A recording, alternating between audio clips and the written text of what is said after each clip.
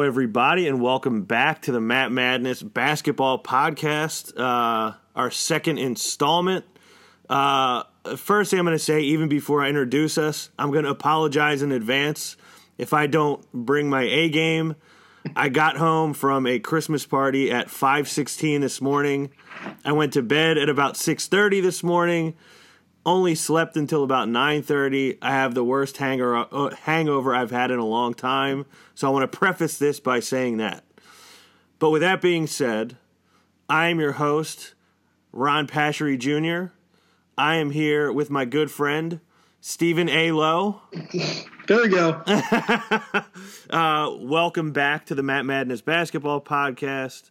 The first thing I want to ask you, A. Lowe, as a Lakers fan, how has the LeBron James experience been thus far? It's been a bit of a, I don't want to say up and down ride because they had that slow start to the season. Then you had management coming down on Luke Walton earlier in the season because of the 3-5 start or something like that. They were a sub 500 team at the time, but ever since then they've been rolling. You know, they've gotten themselves together. I think they've done a good job of.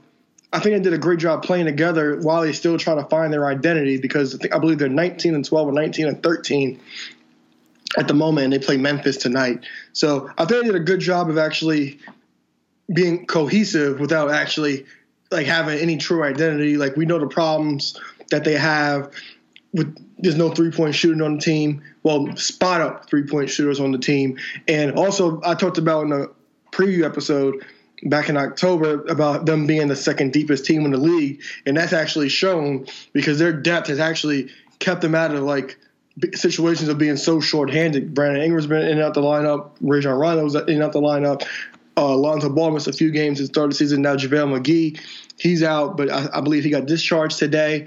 And so their depth is actually shown, and their depth is one reason that they've actually 19-13 and number 4, I believe number 4 in the West right now in the current moment.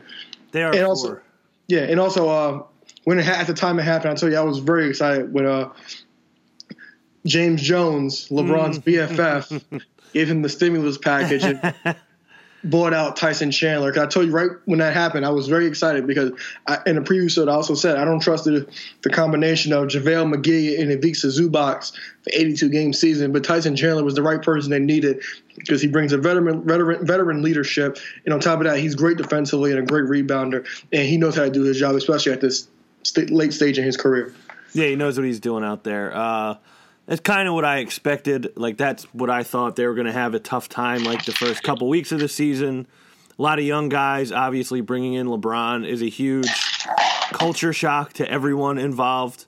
But, yeah, they're playing better than I expected at this point in the season. I thought they'd be, like, I thought they'd fall somewhere between, like, 4 and 6, and they're at the high end of that already. I think they're probably only going to get better. A couple other big stories that we talked about to open the season.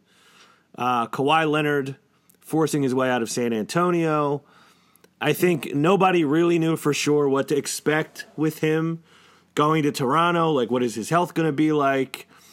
How many minutes is he going to be able to play? How much is he going to be? How many games is he going to be able to handle? And, I mean, he's playing like an MVP candidate so far. And Toronto has been, I don't want to say way better than I expected because I had them finishing number 2 in the East, but I thought they'd have trouble getting used to the new pieces, new coaching, and they have pretty much led the East from the start. Are you surprised by how well it's almost like Kawhi Leonard didn't miss any time at all? Almost like he was never injured. Yeah, well, the way he's playing, I agree with that, but with him being inserted, I didn't have a problem. I didn't think there would be much of a struggle because of the kind of player he is. You know, he's not a ball hog. You know, he kind of just inserts himself and just he lets the game come to him. And I am surprised by Toronto because you said he's playing like an MVP candidate, but I don't really consider him in the top of my MVP candidates. If I had to pick 5, yes, but my top 3, no, because the fact that Toronto's played so well without him they beat the Warriors a few weeks by was it 20 points, or they were up by as many as 20 points a couple weeks ago, and I believe they're at least 10-1 or something along those lines without him. So the team without him, I'm really impressed. I'm impressed by. And Nick Nurse, nobody had any expectations for him because everybody's like, "Who the hell is this guy?" But he's come in and done a tremendous job and has everybody on that team buying in. Yeah, and the Toronto, I mean, they're another team that just has great depth. Like they had maybe the best second unit in basketball last year, arguably do still this year. And now depth isn't always like a huge asset come playoff time because you shorten your rotations and you're not playing, 10, 11 guys in the playoffs. But to get you through the regular season, having 10 guys that can actually get out on an NBA court and actually play is a huge deal. And you see it with a team like the Sixers. They don't have that kind of depth, and it catches up to them on a very regular basis. So Toronto, a very scary team, and I think Toronto much more dangerous in the playoffs this year with Kawhi in there instead of DeMar DeRozan. I think DeMar DeRozan and Kyle Lowry both struggled in the playoffs. I think that is not going to be the case for Kawhi. I think Kawhi is a playoff performer, proven, and they were not my favorite to win the East going into this year, but I think that may be one of the changes that I would make to my predictions is I think that team is probably the best team in the East and probably will represent the East in the finals. Yeah. Another thing about the difference between Kawhi and DeMar DeRozan, because one thing about Kyle Lowry and DeMar DeRozan, when they would play in the playoffs, the backcourt of those two, they would kind of get exposed because Kyle Lowry, his size would get exposed, and DeMar DeRozan's inability to shoot from 3-point range actually was a big disadvantage. On top of that, they ran to LeBron James almost every time they met, every time they got into the playoffs. So that didn't do them any favors. With Kawhi Leonard, I think he's better offensively. I think he's better defensively. He's a better 3-point shooter. He's better in all the lines. He's better than DeMar DeRozan. So I don't have a problem with that. The only problem is you have to keep an eye on Kyle Lowry because he also is a key when it comes to their success in the playoffs. I think the benefit for him now, I think, is I don't know if there's as much pressure on him to be a scorer right now. I feel like he's playing as more of a distributor, and I think that will benefit him, I think, a lot come playoff time. That could prove out to be wrong, but I just think he's even in a much better position to succeed the way the team is currently built. Yeah, Kyle Lowry, he doesn't have to have any – the pressure is less on him because, like I said, between him and DeMar DeRozan, who was going to be the hero? Because DeMar DeRozan, even though he's a 25-point-per-game scorer, he's a different type of 25-point-per-game scorer. He's not the physical specimen that a Kawhi Leonard is. So I think a lot of the pressure will be taken off of Kyle Lowry because those two were counted on to take the Raptors over the top. Yeah, I agree. Do you want to go over some of our predictions that we made in the first episode just to see where we kind of stand? Because I feel like, so we're here to preview the Christmas Day games, and I know a lot of people look at Christmas Day as when the NBA season really starts to matter, and kind of the stories of the season have started to take shape. So I'm kind of just curious to go over some of the things we predicted, where we were right, where we were wrong. Probably, what are we, I guess, 30-something games into the season? So we're actually closing in on the halfway point of the season. But first thing I'll go with, we picked which teams we thought were most likely to drop out of the playoffs in each conference. And obviously, Cleveland was a correct choice, as they are nowhere near making the playoffs. I said the Wizards. I kind of went out on a limb with that one, saying, I'm not certain they're not going to make the playoffs, but I think that team could implode. And that seems to have actually really happened at this point. They could still make it into the playoffs because I think after the top 5 teams in the East, it's kind of an open, like a crapshoot at that point. But Washington has not played well at all, and they don't look like a playoff team. And if they do make the playoffs, I believe they're just going to get swept by whoever whoever ends up there. Are you surprised by how poorly Washington has been? I am, because when they're good, they're really good. You know, a few years ago when they met the Celtics in the conference semifinals and that went to a Game 7, I actually thought the Wizards would win that series because they were so dynamic offensively. Otto Porter was playing well. Bradley Beal was playing well. John Wall probably at the top of his game. And this offseason, they brought in Dwight Howard, and you talked about that he might not be the best player to actually be in with that team. Right. And then due to some things, we may you are actually 100% accurate, but and then recently they trade Kelly Oubre Jr. and Austin Rivers, and he goes and they trade him to Phoenix for Trevor Ariza, so they bring Trevor Ariza back, but that team has always been disappointing because they have so much talent, and they always fall short because you look at the roster on paper, you're like, why is this team always underachieving? And like I said, I think their peak was 2 years ago when they went to the Game 7 of the conference semifinals. But they should no doubt be a top team in the East. Has there ever been a weirder trade scenario than that original Trevor Ariza trade that ended up not going through because they didn't know which Brooks they were getting? That was so great. Dillon Brooks or Marshall. Has that ever happened in the NBA before where that was great. Somebody doesn't know, oh, wait, we thought we were getting this Brooks and not that Brooks. We don't want that Brooks. And how does the wrong Brooks feel to know, like, oh, they don't want to do the trade because they don't want me? Yeah, because I was actually watching some NBA Game Time a couple weeks ago, and I didn't notice Marshawn Brooks was even back in the league. I was like, oh, he's back in the league, and one thing I can come close to was it's not kind of the same thing, but you'll pop for this. So a couple years ago, I believe Troy Daniels got traded, and when they talked about the trade on one of the television stations, they didn't have a picture of Troy Daniels. He had like a render, so they used a picture of him from NBA 2K. I don't remember that at all. That's amazing. Well, we don't have an actual picture, so we'll use his graphic from 2K. That's all I could think is poor Marshawn Brooks. Like, oh, nobody wants me, I guess. Well, now see, I wish they had like a press conference with him because I don't know if you remember his face when he got traded to the Celtics in the KG Paul Pierce trade at the press conference. He looked so sad. Yeah, I do remember that, and that would be. I would like to know his reaction. The one team not wanting to trade for him and the other team wishing he was the guy that they were trading. Like, poor guy. But, yeah, it looks like we were kind of on the right track with the East teams that would fall out. In the West, I believe you chose Minnesota.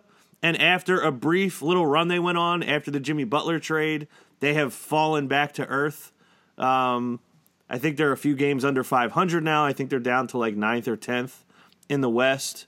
I had the Spurs, who seemed to be teetering on that last, either like in that last playoff spot or the first spot out. The West is truly up for grabs.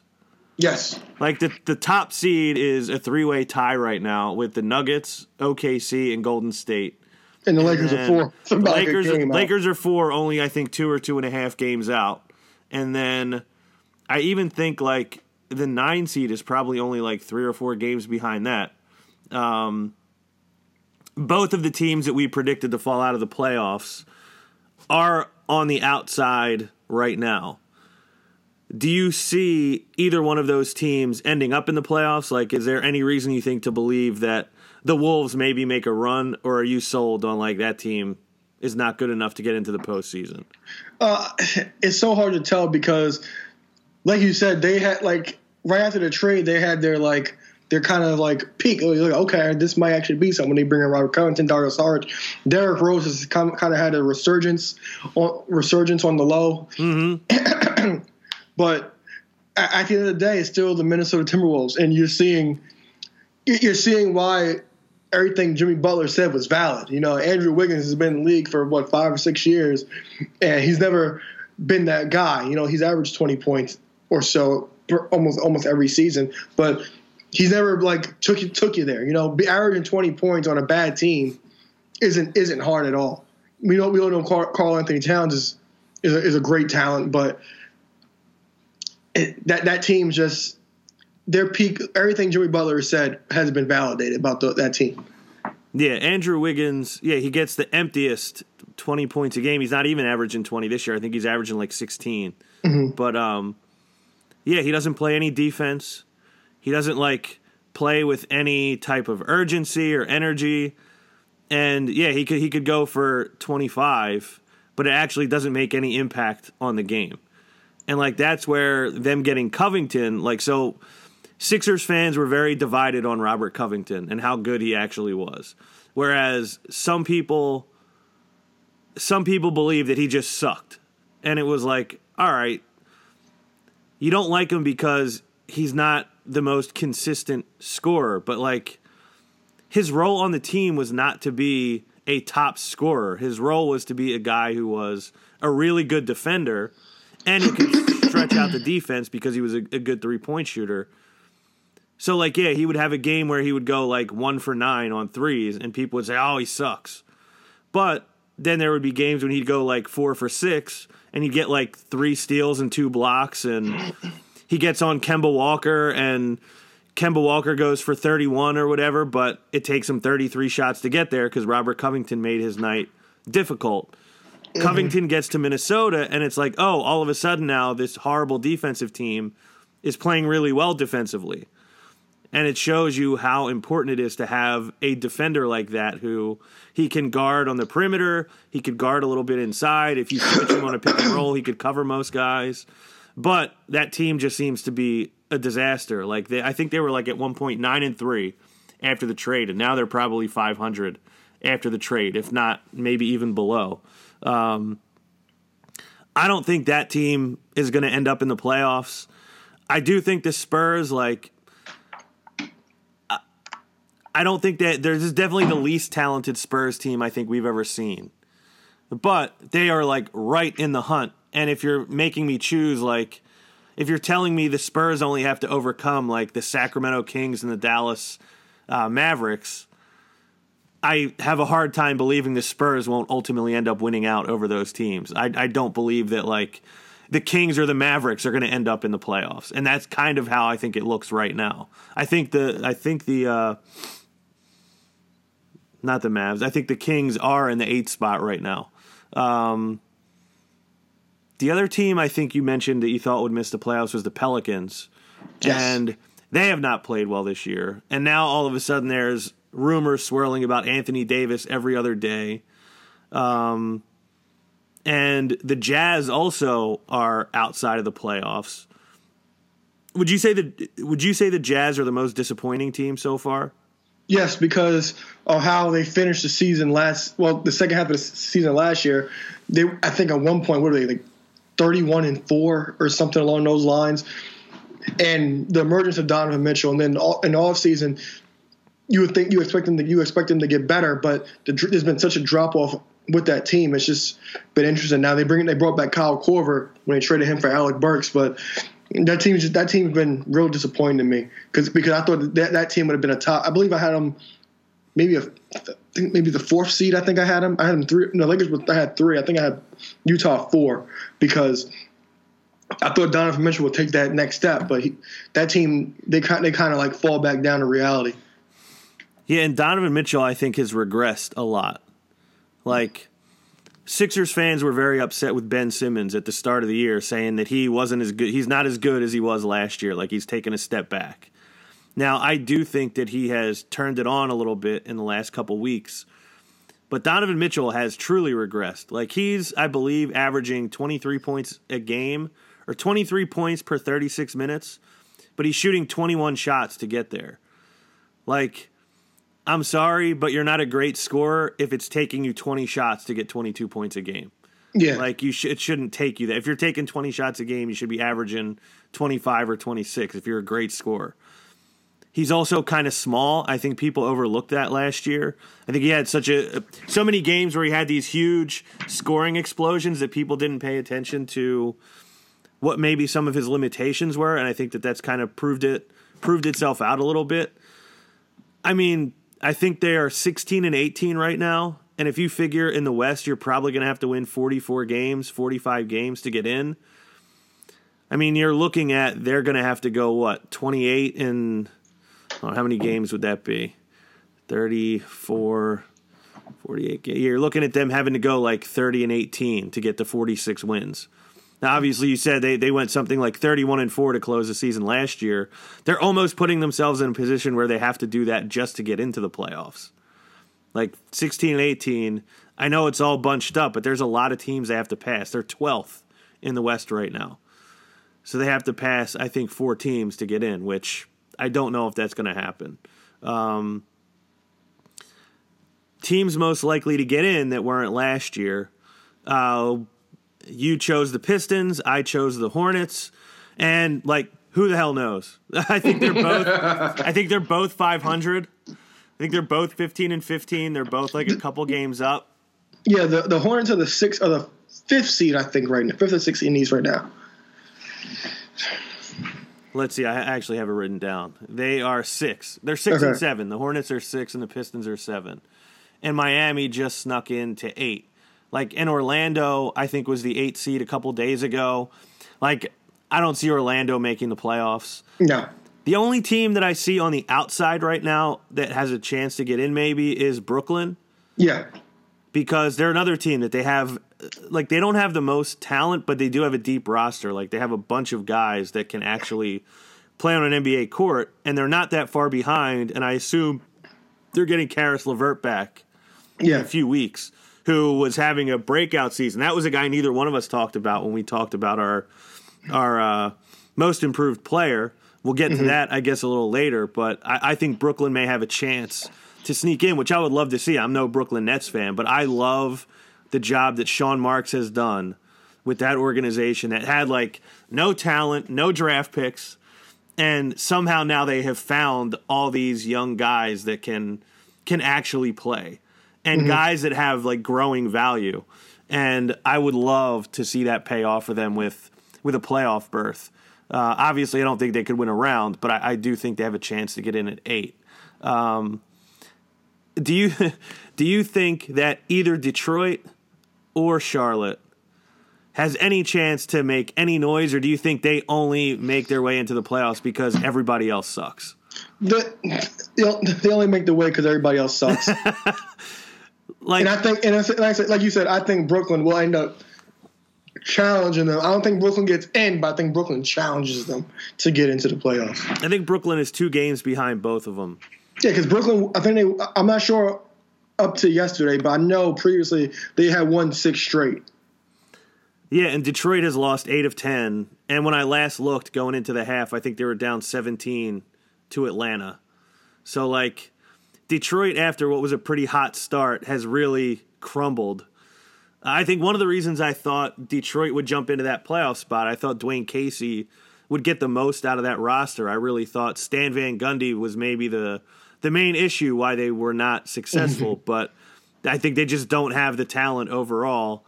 Like, Blake Griffin is having an unbelievable statistical year, but they were 13-7 a couple weeks ago, and they're 15-15 today.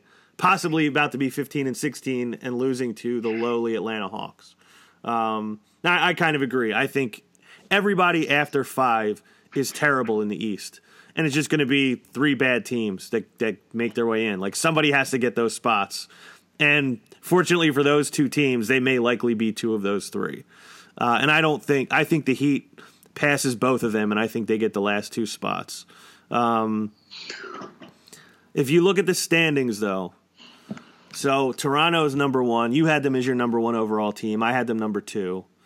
We both had, well, your number 2 was Boston. They were my number 1. Boston is at 5. They've really struggled this year. Neither one of us, I think we both had the Bucks 5th. And the Bucks got off to that hot start, and they're sitting in the 2 seed right now. I believe they're like a half game or a game above the Sixers. Do you see Milwaukee as being a real threat, or do you think that they're a team that just got off to a hot start and everybody else kind of caught up to them?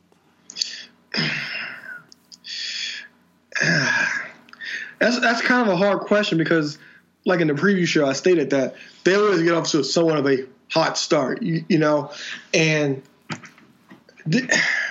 we already know their success is predicated on Giannis Antetokounmpo. See, I got it right. I've been practicing that.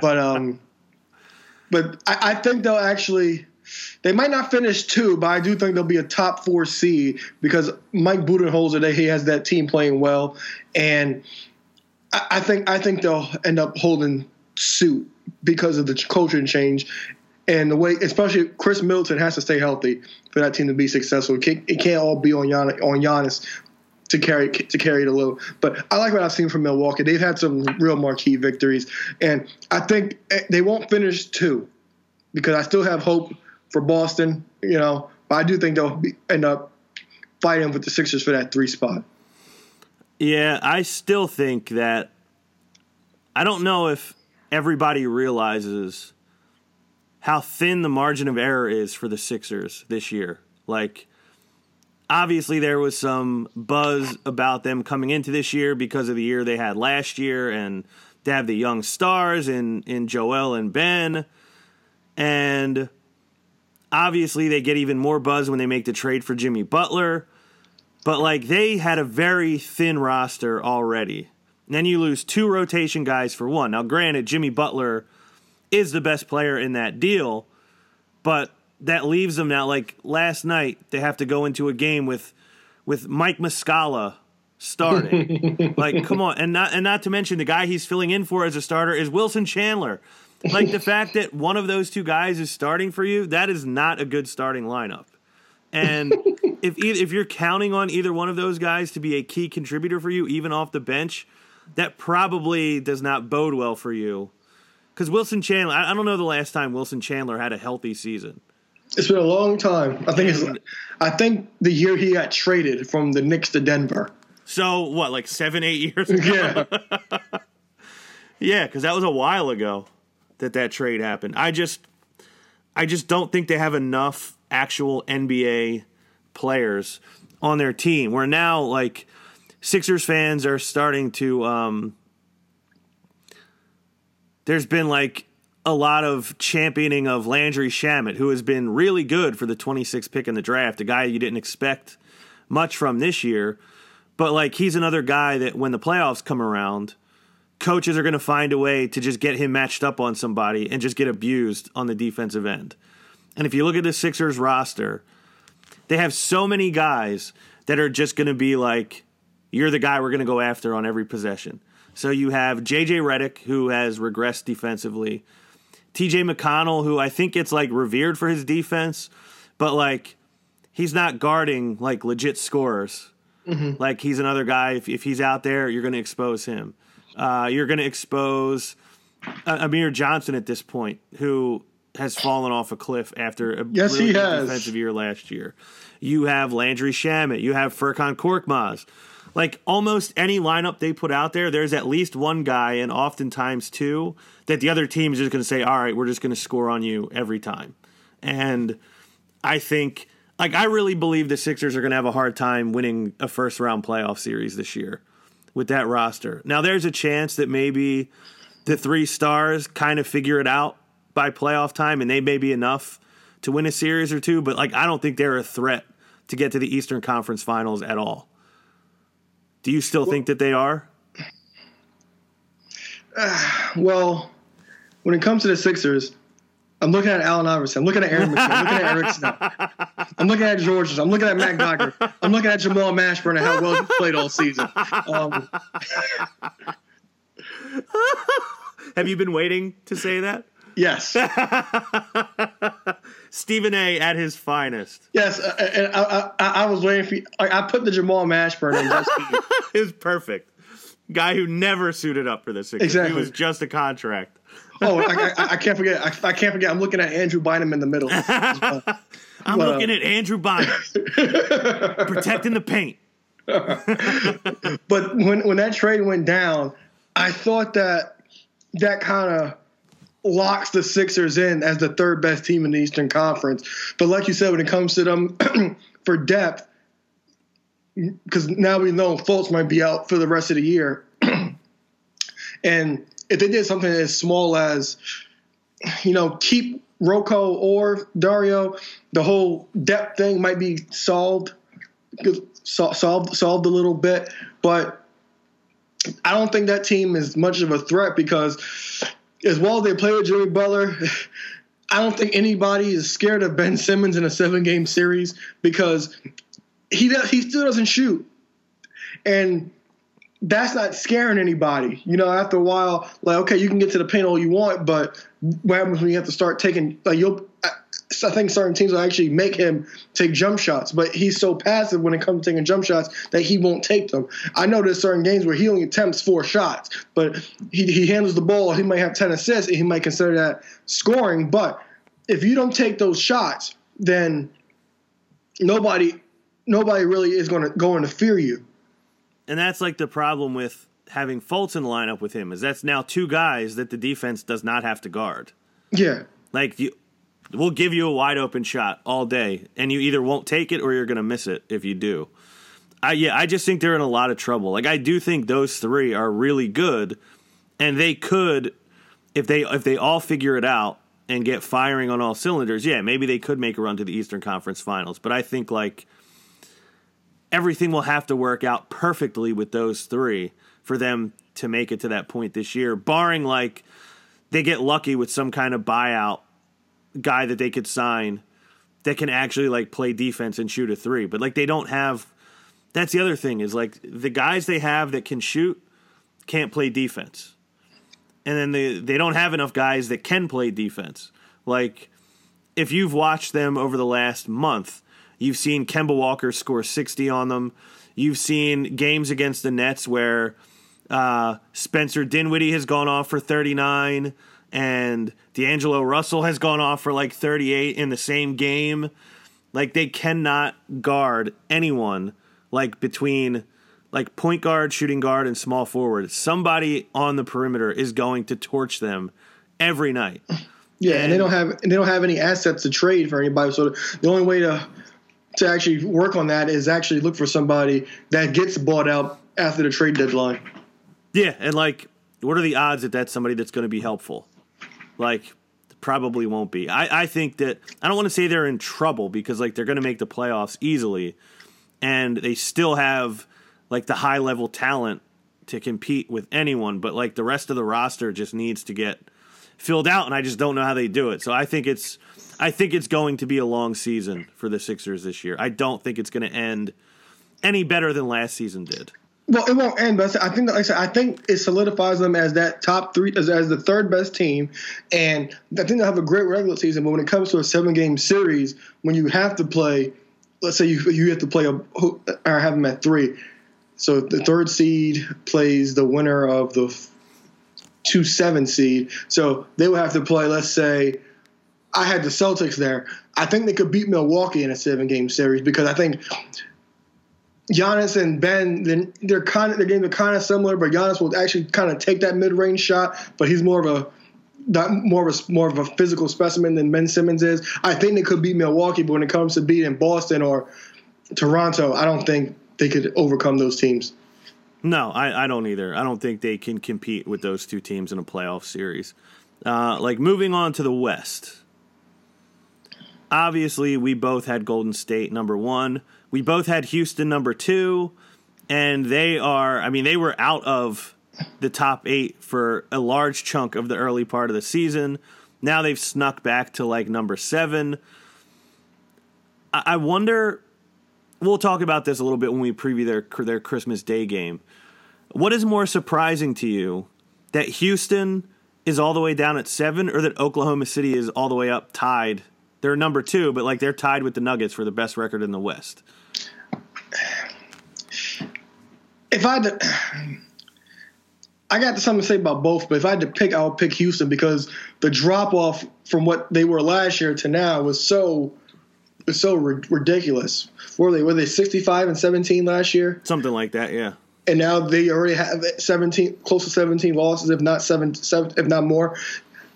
And like they brought in Carmelo Anthony, like they lost Trevor Reeves and Luka Mbamute, and a lot of experts were saying it was a little bit split about how much of a drop off it would be between that team because they brought in Carmelo Anthony. But when they got to that slow start, they tried to blame Carmelo Anthony. But when you look at the numbers, they were still a top 10 defense with Carmelo Anthony in the game on the team. But they had to just try to find a way to find somebody to scapegoat it because, like, oh look, this worked last year, so why isn't it working now? And I kind of got to give it to Carmelo Anthony because the game's changed so much from under him, and he's kind of like this generation's Allen Iverson. You know, the game changed, and you kind of had to adapt or perish. Pun to the Madness podcast. But Carmelo was willing to adapt. You know, he was just like, look, I'll do whatever you need me to do to make it work. But Houston decided to move on from him. So I think I'm more shocked about the drop-off from Houston because James Harden, he's still leading the league in scoring. He's still putting up assists. Chris Paul, he's only missed 5 games. He just went out, so he'll be out for, I think, a few weeks now. But the drop-off, I'm completely surprised about how huge this drop-off is with Houston from last year. How funny is it? I was talking with Phil about this earlier today. So I'm assuming you saw the news that Houston signed Austin Rivers? Yes. How funny is it that with all the bad blood between Chris Paul and Austin Rivers from their Clippers days, that Austin Rivers is now basically getting signed to the team as Chris Paul goes out injured, and now they're back on the same team? Well, I got an alert from Bleacher Report saying Chris Paul was fine with it. So it's whatever when it comes to that. I feel like it's just another case of excellent NBA writing. Yes. Like they know how to book in the NBA. Yes. Yeah, I'm really surprised by OKC just because, like I even mentioned, I felt like I had them a little high at 4. Mm-hmm. Like just finding out that Andre Roberson wasn't going to play because he was such an integral part of their defense. But like they've just been really good this year. And I don't know what it is exactly. Like I haven't had an opportunity to like watch any full OKC games, but I'm really surprised that they've ended up this high.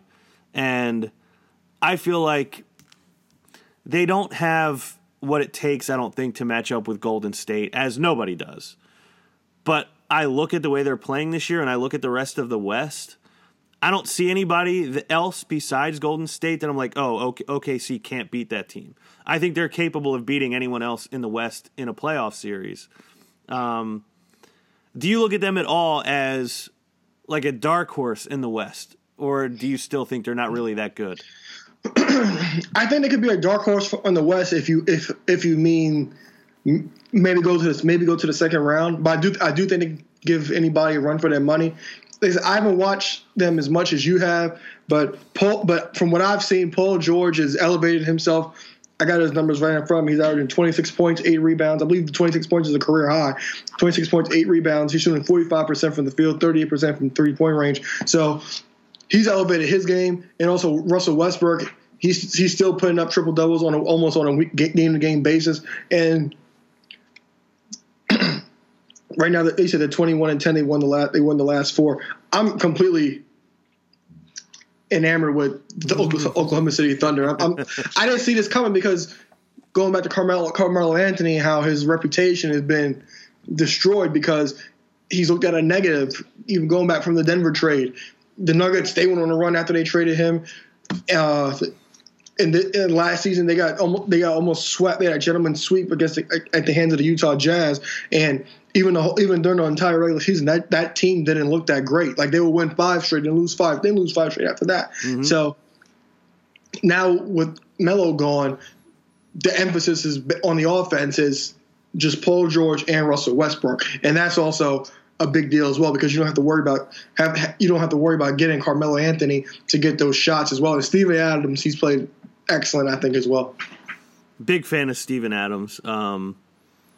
Other funny thing about Oklahoma City is the emergence of Jeremy Grant as a real NBA player. And we were texting earlier about the Sixers roster and like my disappointment in it. Another guy that would look really great in a Sixers uniform right now, a guy who can actually play versatile defense, a guy who can protect the rim, a guy who now at this stage in his career can step out and hit a 3 here and there. Really, a Sixer? He was drafted by the Okay. I think he drafted him in the I think he got drafted 39 overall. And when the Colangelos got here, they made a trade. They traded Jeremy Grant for Ersan Ilyasova and it might have been a top 20 protected first round pick.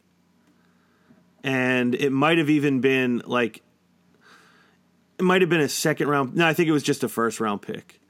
And then what the Sixers did was they had Ersan for 30 games that year and traded him at the trade deadline. And then that first round pick they got from Oklahoma City, they used it to trade up to draft not Josh Hart, not Kyle Kuzma, but the world famous Andris Pasechniks, who will probably never come over here from Europe. And this is one of the things that drives me the most crazy about the Sam Hinkie and Brian Colangelo and Jerry Colangelo argument. Everyone who didn't like Sam Hinkie used Dario Saric to say, oh, he may not even ever come over. He may not even ever come over. He may not even ever come over. Now, what he said when he got drafted, he signed for 2 years in Turkey. He said, after 2 years, I'm going to come over. And then after 2 years, he came over like he said he would. And it's just funny to me that, the Sixers gave away an extra first-round pick to draft this guy who plays in Europe, who probably actually never is going to come over. It's just maddening to me. And then you watch Jeremy Grant, and it's this is the type of guy who is a legitimate role player in the current NBA, and the Sixers don't have any of those guys. What would you rather have out there, Mike Muscala trying to guard the paint or Jeremy Grant? I would take Jeremy Grant all day. One more thing about the OKC Thunder. Mm-hmm. I actually watched some of the game when they played the Utah Jazz this past Thursday. They put up something on the screen, some Russell Westbrook stats, that he had a few triple doubles consecutively, but he didn't hit 20 points. So I just remembered that while we were talking. I looked at his numbers. He's only averaging 20 points a game. Yeah, but he is still averaging a triple double. So and from past experiences, we know that that Russell Westbrook scoring less is actually a positive, and that also helped bump up Paul George's numbers as well. And I said, less Russell Westbrook is best when it comes to on the offensive end of the floor. Right, because he's a super inefficient scorer, so he might get you 35 points, but if he's going 11 for 29, it's not that helpful. Yeah, and then also Dennis Schroeder. Dennis Schroeder's averaging 16 points a game off the bench, so that's also helped him a lot as well. Yeah, I think he's definitely better cast as a bench player than as your starting point guard. Yes. The Sacramento Kings, I don't know if anyone saw this coming. Do you think they hang on to make the playoffs? No. Neither do I. No. But I hope they do, because it means the Celtics get a worse draft pick from them this year. But I don't think they hold on. But I got to say, I am shocked, and it's about damn time, because De'Aaron Fox, he's been excellent this entire season. But I remember years ago, even when he had Boogie, I'm like, okay, this might be the year for the Kings, and it never works out. But, right, it never was the year. Yeah.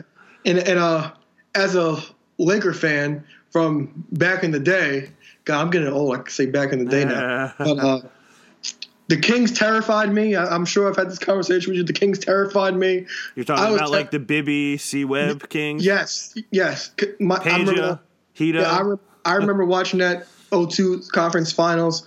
My God.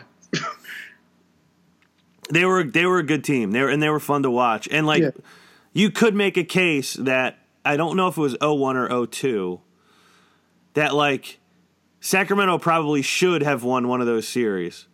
It was whatever. It was a game 7, and it was a rebound. Yeah, a rebound that got batted out, and Robert Horry ends up hitting the 3.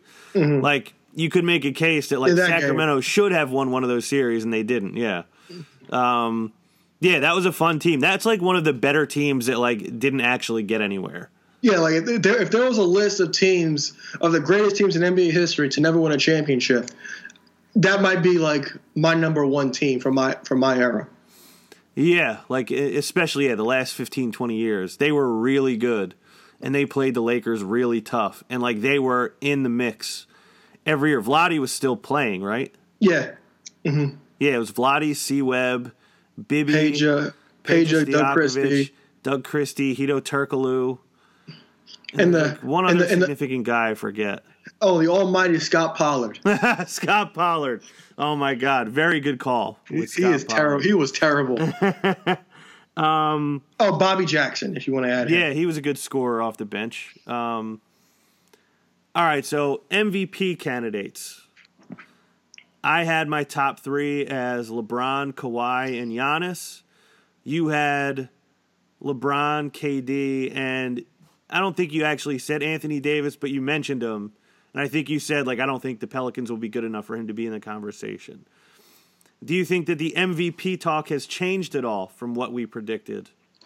No, because the one thing about Giannis, and I said this on the preview episode, Giannis, he'll always put up MVP numbers, but we talked about the narrative and his team's success. Right now, he's number 2 in the Eastern Conference, and his team is playing well, and they are a quote-unquote surprise team. So if you had to pick the MVP today, I would pick Giannis, but over the long haul, I think Milwaukee may fizzle out. I think the Lakers may rise. So as of right now, Giannis is my MVP, but number 2 will be LeBron James because of how he has that team playing and how they still don't have, like I said, a true identity.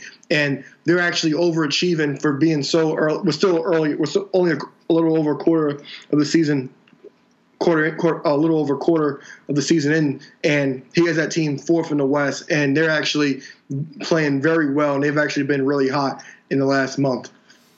So, yeah, for me, I'm still feeling relatively happy with my top 3 of LeBron, Kawhi, and Giannis. I probably would reverse the order. I'd probably go Giannis, LeBron, Kawhi now. And honestly, I would consider putting Paul George into the conversation because I really do think he's had an unbelievable season. And for that team, even people that thought they were going to be good, I don't think thought they were going to be as good as they've been so far. So I would put Paul George in the conversation. I mean, Anthony Davis is one of the best players in the world, but I just can't put him in the MVP conversation right now. But you do think it ends up being LeBron as the MVP? Yeah, in the long haul, yeah. But right now, I'll pick Giannis because of the hot start that Milwaukee had. And like I said, the numbers weren't a question for him at all. It was about the team's success. Yeah, if I had to pick today, I'd probably lean a little bit towards Giannis because I feel like, and you may or may not agree with this, but I feel like basketball, like journalists, like writers, bloggers, are so enamored with Giannis. And I feel like if they are in the top 3 or 4 in the East, I feel like that will be good enough for them to finally make him the MVP. I think that this is what they've been waiting for, is to have a reason. Because Giannis has been hyped up so much for so long. You know, the Greek freak name, and when he started to play really well in his second season, I feel like he was anointed as a top 10 player the second that anyone thought that they could even get close to anointing him a top 10 player. And that's not to say that he's not as good as they say he is, but I think that there's definitely a large segment of basketball writers that want Giannis Antetokounmpo to succeed, at this level. So I think that they will use any excuse they can to vote for him as MVP. Like I said, I can say the same thing. I can say the same thing about LeBron James. But he's a guy that I feel like similar to the Warriors. I feel like it's okay, we've been there and done that with LeBron. And they always want to anoint the next guy. When Steph Curry wins unanimous MVP. And I believe it was the first player ever to do so. And it's he was not the best player. That was not the best single season in NBA history. He wasn't the best player in any one season. But I think it was just oh, this is a new thing, and let's all jump on it. I feel now I did think LeBron, that's why I thought LeBron had a chance to win, because him going to the Lakers is at least a new LeBron story. But I think if it comes down to it and it's close, I think they'd rather go with the new guy than so LeBron's a 5-time MVP now. Mm-hmm. Now, I would like to see LeBron win it. I'm no Lakers fan, and I wasn't happy about him going there. But, I do think it would be cool to see him, make this huge change and come out on top as the MVP. But I guess we'll see. There's still 50 games left to be played in the season, and we'll see how it shakes out. Coach of the year, we both had Brad Stevens. I probably would back off that a little bit at this point. Who do you have like in esteem as like the best coaches this year? It's a toss-up right now. I would say Mike Budenholzer or Nick Nurse. The reason I would lean more towards Budenholzer is because, well, like Giannis being MVP, it's kind of all about the finish. Budenholzer has to win at least 50 games to be coach of the year because Milwaukee's always between 40 to 44 victories per season. And Nick Nurse, he has Kawhi. There's nothing to be surprised about. Kind of, you have Kawhi Leonard. You inherited the best team in the East last year. So I would have to go with Mike Budenholzer right now because of the job that he's done. That he's my number one. The other guy I have in the mix is Doc Rivers because I didn't see the Clippers being anything this year. Yes. And they're like a top 5 team in the. Yeah, they're 5 or 6. They're 19 and 13 too. So I think it should go to Budenholzer, because I think that's been a narrative around the Bucks is they should be better than they are every year. They have more talent than a 42-win team or a 44-win team. And yeah, if they end up being like a 52, 53-win team this year, I think that's when people start to say, okay, this team has finally lived up to its ability, and I believe Budenholzer will be the guy that gets a lot of the credit for that. So yeah, I'm in agreement for Coach of the Year. As you so aptly named the Malcolm Brogdon Rookie of the Year award, I believe you said Ayton and I said Doncic. Yes. And I think those are the two guys. I feel like even more set that it's going to be Doncic because I just feel like people are just enamored with him. Yeah, Doncic, he's run away with it. And I said I thought Ayton would average like 15 and 9, maybe a little better than that, and I think he's averaging 16 and 10. And I believe Doncic is averaging like 18, 7 and 5. Yeah, and Dallas is actually above 500, I think. Yeah, I think they're 16 and 15 or 15 and 16, but they are ninth. No, they're not ninth, or they're tied for ninth, something along those lines. But they are knocking on the playoff door. Yeah, they're right there with the Kings. Yeah, I think it's going to be Doncic. I think it's going to Ayton would have to do an awful lot. I think his last 4 games or something. I think they've won 4 in a row in Phoenix, and I think over those 4 games he's averaging like 23 and 15 in those 4 games. So if he's going to do that the rest of the year, then maybe there's a case to be made. But I just think Doncic has got, and this is what happens with Rookie of the Year. Somebody gets really hot at the beginning of the year, and then it's theirs to lose, and usually they don't lose it, and I don't think Doncic will. Most improved. Trying to remember who we picked. We had Homer picks, I think. I know I had Brandon Ingram. Most improved. Oh, I cheated and said Kawhi. And I was like, I don't know if that means he's most improved just because he didn't play last year. I also I think we actually both threw Jamal Murray in there too. And I would say he has not had the leap that we both expected. But now, if you have anybody to add to this list, I think these 3 guys probably are on top. I would say in some order, De'Aaron Fox belongs on the list of most improved. I think Karis LeVert, assuming he comes back healthy, he was playing like a legitimate fringe all-star almost before he got hurt. He was putting up 20 every night. Mm-hmm. And Nikola Vucevic. That guy's averaging what, 20 and 12, and he's something along he's shooting 45% from 3. He legitimately has become a lot better. So, do you have anybody to add to those 3? Or do you think it's one of those 3 guys? I think it may be one of those 3. Vucevic, he's been doing that. Numbers have been similar to that in the last few seasons. But if I had to pick out that bunch, I'll pick De'Aaron Fox. Like I said, it's all about the finish. If the Kings finish, I think they'll finish sub 500. I think they'll finish maybe along the lines of 35 and 47, 38 and 44 if they keep up this pace. But he's taking a leap and actually kind of getting that team's name back up there like what they were 15 years ago. So if I had to pick from that bunch, I'll pick De'Aaron Fox. I would too, because Karis LeVert came from, I don't want to say from nowhere, but like nobody really saw a jump coming. And like Karis LeVert was a late first-round draft pick that had injury issues in college. De'Aaron Fox was, I believe, the number 5 pick in the draft. So like there was a lot of hope for him to be good. And he's actually shooting the ball really well. The whole thing at Kentucky, why he probably wasn't a top 3 pick, was he couldn't shoot. And I think he's shooting almost 40% from 3. So like if that's real, if you go from like a 28% three-point shooter to like a 39% three-point shooter, like I think he will have earned it. And I think he obviously plays an important role on that team's turnaround.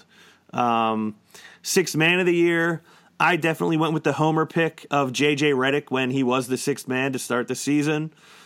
And in fairness, even though he got inserted back into the starting lineup after the Jimmy Butler trade, J.J. was averaging over 17 points per game off the bench this year. So I feel like I was on the right track until he got inserted back into the starting lineup. You said Lou Williams. So 2 questions. One, do you still believe Lou Williams is like in the mix at the top as sixth man of the year candidates? Also, where would you rank these 3 guys with Lou Williams? Julius Randle, Domantas Sabonis, and Montrezl Harrell. Well, going back to most improved player, I think Julius Randle should be in that as well. And you said who else did you say? Domantas Sabonis. Okay, for Indiana. Montrezl Harrell from the Clippers. I think they're in there. The fact that Louis Williams and Harrell play on the same team, that might be that might become a problem. But I love how Montrezl Harrell plays. He's my kind of guy. Sabonis, I can see your point, but the Julius Randle thing, I know he's been starting lately, but I would put him in that most improved player of the year category. But Louis Williams is also, they said he's like the heart and soul of that team right now. And you talked about the Clippers being such a surprise. He's a big part of that because he is still their best player. If you between him and Tobias Harris, and somebody else I think should be thrown there. I talked about him earlier with Dennis Schroeder. That would be interesting because he was like viewed as a failure in Atlanta. Yes. Like they just couldn't wait to be done with him and nobody believed in him. So it would be funny to see him go to Oklahoma City behind another guy that a lot of people don't think, I shouldn't say people don't think highly of him because Russell Westbrook is viewed as, a top 5, top 10 player in the league. But I feel like a lot of people trash Russell Westbrook, blame him for KD not staying, and blame him for a lot of their playoff failures. So it's funny, the idea that like this guy who was a pariah in Dennis Schroeder goes to Oklahoma City to play behind Russell Westbrook, and then he thrives in a role off the bench. So I would like to see him get some buzz as sixth man of the year. It might depend then on how much Julius Randle starts and how much he comes off the bench. But I know as of 2 days ago when I looked it up, I believe he was the leading scorer and rebounder off the bench in the NBA. So it may just depend on if he becomes a starter, he may be taken out of the running. But I think, it's one of those guys, and Lou Williams can always go on some kind of hot streak and sew the thing up, especially if the Clippers end up staying where they are, like in the middle of the pack, like 4 or 5 seed in the West. Defensive player of the year, I picked Embiid, you picked Kawhi. Do you see anyone else who has jumped into that tier as top defensive players in the league? Because I've seen some buzz about Robert Covington. Really? I know that made you happy. It did, yes. Because it was like Minnesota was like 28th in the league in defensive rating before he got there. And then after like 12 games he was there, they were like, in the 12 games he was there, they were like the 3rd best defense. So people were like, he made that much of a difference defensively to them. The other guy I would throw in there is Paul George, because he's a versatile defender and he's played a huge part, obviously, in what Oklahoma City has done. So like if we look at Joel Embiid, Kawhi, Paul George, and who did I just say? I feel like I said somebody else. Oh, Robert Covington. Yeah. I'm assuming you don't buy Robert Covington as a Defensive Player of the Year candidate. I really don't either. I don't think that's going to happen. Who do you like? Do you see Rudy Gobert still being in there? Do you see Anthony Davis being in the mix? Like, where? Those guys will always be in the mix, especially with Anthony Davis because he's so versatile. But we're in the same ballpark as it comes to Defensive Player of the Year. Like, I won't be shocked if Embiid ever got it. I won't be shocked if Anthony Davis ever got it. Kawhi, I won't be shocked if any of those players got it. Who do you think gets it this year? Are you going to stick with Kawhi, or are you going to move off him to somebody else? I'll stick with him for now. And I'm going to stick with Embiid. It'll take a lot to move me off Embiid as Defensive Player of the Year. Eastern Conference champion. Do you still have the Boston Celtics? Yes, because I think they'll pull it together because until recently they had won 7 straight, but they lost 3 straight since then. And that team they're still trying to figure it out because they were without Kyrie for their stretch playoff run last season, and they were also without Gordon Hayward. And now they're trying to insert Gordon Hayward, but it's been kind of shaky because it's taken away from so much what that team was doing when they were without both of those guys last season. And then you want to insert Gordon Hayward, and you kind of feel validated too because he has that max contract. It's kind of the same thing when it comes to the Sixers and Markelle Fultz. If Markelle Fultz was the 15th pick instead of the first pick, Markelle Fultz might not play. They might just say, all right, whatever, he's just a 15th pick. But you have to validate the number 1 pick, and you have to validate a max contract player. So they're still trying to figure that out. I think there will be a trade because there needs to be a trade. I'm not sure who goes or stays, but I think that team will figure it out. But I think Gordon Hayward may have to be the one to actually sacrifice playing time if he wants to win a championship. I'm going to go with Toronto because it just makes me sick to pick Boston. I hated doing it when we did the first show, so I don't want to do it again. So I'm going to go with Toronto. I really do think, though, what a steal Toronto got for Kawhi Leonard. That they got Kawhi and Danny Green. Like, they got one of the top 4 or 5 players in basketball, plus a really good, valuable role player. Yes. So I think that they are well equipped to get out of the East. I'm going to go with Toronto. Do you have any? Go ahead. One thing about Gordon Hayward, if you put him on the bench, he is no Chandler Parsons. So you don't got to worry about him taking free money. No, I agree. Do you have any reason to fall off of Golden State as the Western Conference champions? From what I've seen this season, I do have reasoning, but I'm still going to stick with them because they're the champions and they'll figure it out. They need Draymond Green to play better because I looked up his numbers before we started. He only averaged 7 points a game.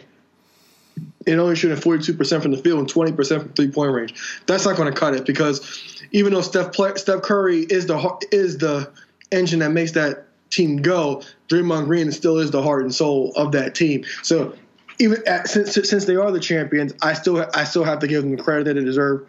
They won 3 of the last 4. They'll figure it out. But I think this might be the toughest test or toughest road that they ever had because listen, the seeding's not set up yet. But for example, let's say they play Denver.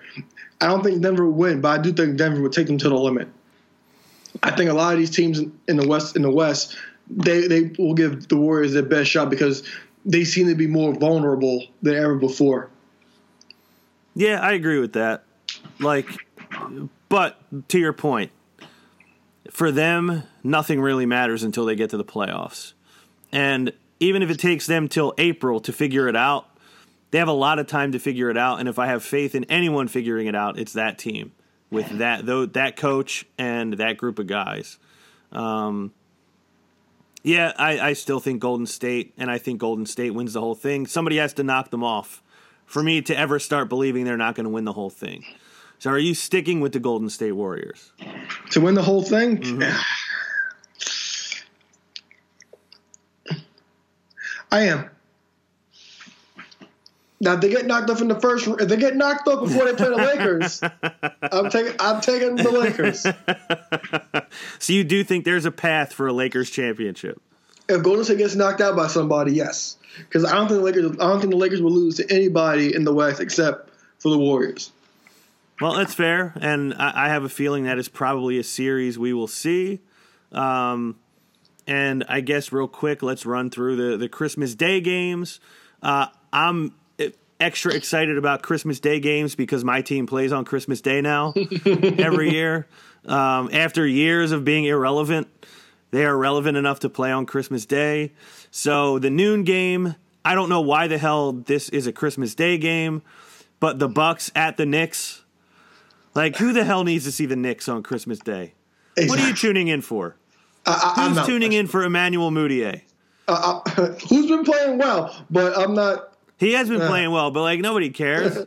Yeah. But the thing is, I didn't know that until I just happened to look at some stats. Oh, really? Yeah, I was checking box scores, and I'm like, huh? He had 30? And then I see a Fizdale talk about something about when you see somebody scoring 30, 20, 30, 20, and this is like his fourth season, you kind of think something along those lines about he's a great player or something like that. But I'm like, Emmanuel Mudiay, get the hell out of here. But that just might be like we said about who are you talking about scoring on a bad team, scoring 20? Oh, Andrew Wiggins. Yeah. That just might be the case of, hey, somebody has to score. And if you emerge as the leading scorer on the team, you just emerge as the leading scorer on the team. But I don't know who the hell booked the Knicks on Christmas. Who wants to see that? Not me. I'll tell you. I'm a Knicks fan. Who wants to see the Knicks on Christmas? So how bad did the Knicks lose to the Bucks on Christmas Day? Well, I'll give the Knicks this. They do play hard. So I think the Bucks win by like at least 10. So you think it's a double-digit victory for Milwaukee? Yeah. I don't consider 10 that bad. Yeah, I think Milwaukee wins by 20. 20 plus. Let's see. The 3 p.m. game, I think this is a really interesting matchup. The number 2 team out west, the 21-10 Oklahoma City. Actually, let me say this first. We are recording this on Sunday night, so there are going to be games before Christmas Day. So the records I'm going to give right now are probably not going to be the exact records for most of these teams come Christmas Day. But the Oklahoma City Thunder sit at 21-10. The Rockets at 17-15, number 7 out west. This is really interesting to me because to me this kind of determines, is Oklahoma City this good? Like, is Houston this far behind? I feel like if Houston gets like a convincing win on Christmas Day in this game, it might kind of change the narrative for both teams a little bit. So, like, other than who you think is going to win, what do you think is Houston's upside this year? Do you think they even have a chance to be competing the way they did last year with Golden State? No. That's how I feel, too. And I feel like, tell me if you agree with this. I think, like, everybody has started to copy Houston's style of play, which is, like, shots at the rim and threes and play fast. Like, the pace of the NBA this year is unbelievably fast. Everyone is playing fast. Everyone is shooting threes. I think that took away a lot of the Rockets' advantage. Like, that was their advantage. They were the one team that was kind of playing their style. And now everybody's kind of doing it, and I think it took a lot of steam away from them. Do you think that's part of the problem for them, or do you think the loss of, like, Trevor Ariza was that big of a deal? I can't – well, the league's been playing at that pace for so long right now, but if I had to pick, I'll just pick the whole Trevor Ariza thing because you constantly hear every day how the Rockets are looking for a new 3-and-D guy. Like, I know a few weeks earlier this week they were looking at KCP, but if the Lakers trade KCP, the Lakers should have no intention to trade KCP to Houston. There's no reason you should even try to help them win a championship. Right. Or even try to make, or even the playoffs, because I can come back to bite you. There's no reason that you should send him anywhere to Houston. So the thing with I chalk a lot of it up to the style of play of the whole league catching up to Houston. Like, if you remember the Phoenix Suns, the Mike D'Antoni Phoenix Suns, where they were playing whatever it was, like the 8-second, whatever, I don't remember what they called it. But I believe I read something last month that Suns team would currently be in last place. Yes, I read that too. So, like, that's how fast the league is playing. That, like, the team that was notorious for playing at a fast pace would be the slowest paced team in this year's NBA. I actually believe that OKC goes into Houston and wins. I just think they're playing better. Yeah, I'll pick OKC too. I think they're better defensively. And, okay, so we're both going. I do think it's going to be a close game, though, that could go either way. And I expect a big James Harden scoring performance. But Chris Paul not playing, so that obviously takes some of the luster off of this matchup. 5:30, Sixers at Celtics. The Sixers are definitely losing this game. I hate that every big game against Boston is in Boston. Or we get a home game in London. Like last year, we have, I think it was right before the All-Star break. Or no, it was right after the New Year. The Sixers had a home game against Boston in London. And it's like, why did you steal a home game from us against like our rival? Like, why would you do that? And then even in the playoffs, they had these like raucous 8 o'clock and 9 o'clock starts in Boston. But in Philly, it's like 6 o'clock. Or no, it's 3 o'clock. The 2 home games in Philadelphia, 3 p.m. on a Saturday afternoon and 6 p.m. on a Monday. Like, there's no way. Adam Silver has had it out for the Sixers since Sam Hinkie's process got underway. He forced the Colangelos on us, which was what the Colangelos did was more embarrassing than anything Sam Hinkie ever did while he was here. We got screwed with the playoff scheduling. They changed like the lottery rules. That I feel like so much has been done as like a way to slap the Sixers for this whole Sam Hinkie experiment. Yes. Do you feel any differently than me? Do you feel any more optimistic than me that the Sixers go into Boston and win on Christmas Day? I'll pick the Celtics. I think the Celtics win that game. Yeah, my prediction is it's going to be ugly. It's going to be, as a Sixers fan, very frustrating. And it's going to be a game that they lose maybe like 108, 103, but it feels like more like a 20-point deficit than a 5-point deficit. Like, I feel like it's going to be one of those games where it feels like we had no chance, but we were kind of in it the whole time. 8 p.m. game, your Lakers at the Golden State Warriors. Is this the biggest game of the LeBron-Lakers era so far? Yes, and I believe the Lakers will get destroyed. Like, do you think that they can match up with the Warriors, or you just think the Warriors are something that they can't really handle? Well, when all the Lakers signings in the offseason, on the wrestling show, we talked about that Lakers kind of copied what Houston did, because even though Houston's guys can shoot, they were all great defensively. They would like get up in Steph Curry and Klay Thompson and beat them up, and the Lakers had those kind of guys. But I just think that if it was in LA on Christmas, I'll pick LA, but it's at Oracle, so that's the only reason I'm picking the Golden State, and I think they'll blow the Lakers out, because it's like, okay, LeBron, you're here now. Let's go. We got you 4 times now. Let's go. I'm interested to see LeBron against that team. It's weird. A lot of times rivalries are like one guy against another guy or one team against another team. Is this the first rivalry that's like one guy versus a team? Well, hey, the Lakers are better than what the Cavs had, so it is a team versus a team. But I mean, like that rivalry has been LeBron versus the Cavs for 4 years now. Like, it's just him against them. Yeah. And I feel like, no, regardless of his team, like, he has his own rivalry with those guys, and they have their own rivalry with him. I can't remember You're not wrong. being the case. That, like, one guy has a rivalry with the whole team. You're not wrong. I agree 100% with you. I would love to see the Lakers go in there and win. I would love to see LeBron be able to walk out of there with a win, but I'm with you. I think it's a game that kind of almost borderline gets out of hand. Yes. Where, like, Steph is like 8 of 11 from 3, and Klay is like 6 of 10. And I feel like it's going to be one of those games. Yeah, pulling up from midcourt. I see it now. Yeah, so do I. In the late game, 10:30, the 18 and 14 Blazers against the 16 and 18 Jazz. Who booked that? I mean, I guess it is. Like, people thought that the Jazz were. A lot of people thought the Jazz were going to be like the second or third best team in the West, It just has not played out that way. I don't know. Like, I have no real interest in that game. But, like, this is the type of game that Utah needs, where they pile up wins, but they need to pile up wins against teams that are, like, only a couple games ahead of them. And they're, like, I think 3 games ahead of Utah. So Utah gets the 2 games back if they get a win. But they're just not playing well. I don't know. Like, one, do you have any interest in this matchup? And 2, do you see Utah turning their season around? I don't think so. I think teams might have figured them out a little bit, so I think they are what they are.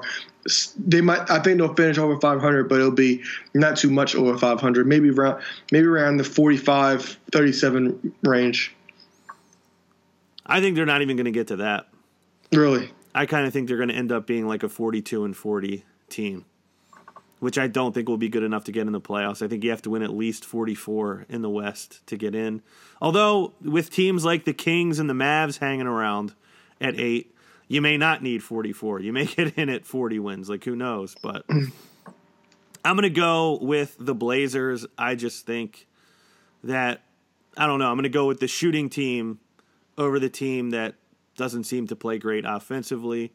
Even though it is in Utah, I just think Utah, it's one of these years for Utah where they're just not playing as well as everybody expected them to. Who do you think wins this matchup? Is it in Utah? It's in Utah. I'll pick Portland. Yeah, that's the way I'm going too. What do you think is going to be the game of the day? Rockets Thunder. I'm going to go with Sixers Celtics only because I think the NBA wants that to be a rivalry so bad. And it is, I think it's the only one of these games that there is like an actual like feud. It's like a division rivalry. Like, these teams had a very contentious playoff series last year. So I do think there's like a lot of, like, we talk a lot about in wrestling about like the story has to be part of a match, or like there has to be some type of like feeling or emotion or some reason to care. And I think there's a lot of those elements in place for the Sixers Celtics rivalry. Now, that may just be me being a Sixers fan feeling that way. No, you're right, because one thing I hate, the NBA kind of steered away from that in the last few years. I think they're just like, okay, I think they've been throwing teams together, because I remember, for example, like in the early 2000s, I think the Lakers played I know the one year the Lakers played the Spurs on Christmas. That was coming off them getting swept by the Spurs in 1999. I know they had booked the Lakers and Kings one Christmas. And then when Shaq got traded, the Lakers versus the Heat for the first time. Like a lot of these games should be like the first time of the season. It's like, so you guys should look forward to it. Like wrestling, it's like building anticipation. Yeah. So I remember that, but now like a lot of these games, they're still like you said, Milwaukee and the Knicks. Who wants to see that? Right. It means nothing. Yeah. Like in Milwaukee and the Pacers, sure, they're in the same division. Like, I know general American population probably won't care too much about Milwaukee versus Indiana, but like at least it's like a division rivalry, 2 teams that are good. Milwaukee and the Knicks, like what is that about? It means nothing. It's just, yeah, and like you said, some kind of rematch from the playoffs, from like a physical series or something like that. That's why like you have the Sixers and Celtics, for example, from that. Like, but yeah, I used to, and like I think there were less games back then too. There might have been maybe two games, but now they run the NBA all day. So yeah, I do think it'll be a fun day of games. I think at least 3 of these games will probably be good. And you get the marquee primetime matchup with LeBron against like the super team. So that happens at 8:00. Last thing before we close it out, do you have maybe one like bold prediction like for the rest of the season? Could be anything. Like,